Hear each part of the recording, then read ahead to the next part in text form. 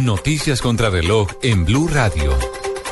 9:41 es momento de las noticias contra reloj en Blue Radio. La información más importante a esta hora de Colombia y el mundo. El expresidente Álvaro Uribe atribuyó el aumento de los cultivos ilícitos en el país a lo que calificó como la permisividad del gobierno con respecto a este tema. Camila Correa. Luego de que el gobierno revelara que los cultivos ilícitos han aumentado por falta de fumigación aérea, el expresidente y ahora senador del Centro Democrático Álvaro Uribe señaló que esto se debe a las concesiones que se le han dado a las Farc. El gobierno debería corregir las causas del aumento del narcotráfico. Le permitió a la Farc mantener los cultivos ilícitos en el Catatumbo, acabó con la fumigación, redujo la erradicación manual a los mínimos, acabó con programas de sustitución como familia al guardabosques y le ha aceptado a Farc que el narcotráfico sea delito político. Criticó que este delito no tenga como consecuencia la extradición ni la cárcel en Colombia, pero sí la elegibilidad política. María Camila Correa, Blue Radio. María Camila, gracias. 9:42, la policía en Cali desarticuló una banda dedicada al microtráfico. De esta banda hacían parte varios policías activos. Nilson Romo.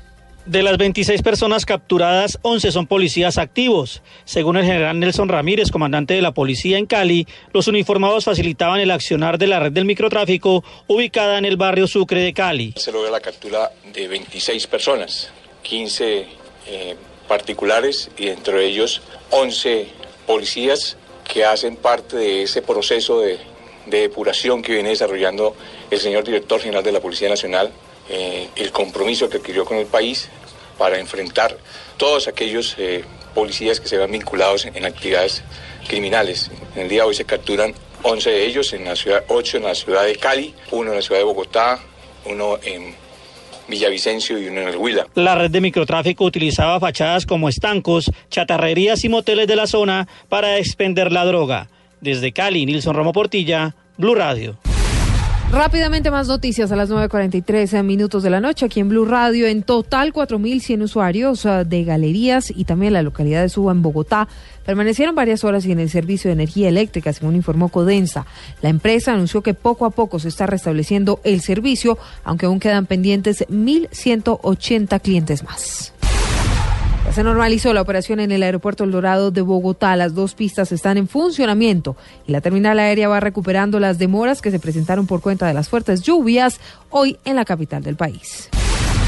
En la información internacional, mucha atención porque el líder norcoreano Kim Jong-un ordenó hoy a su ejército preparar nuevos ensayos nucleares. Esto en pleno incremento de la tensión en la península por las sanciones internacionales impuestas a Pyongyang y las maniobras militares conjuntas de Seúl y Washington.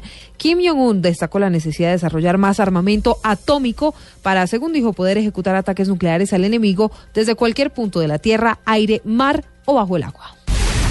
9:44 son las noticias contra reloj en Blue Radio. Más información en bluradio.com y por supuesto @BlueRadioCo. Te llega Luna Blue.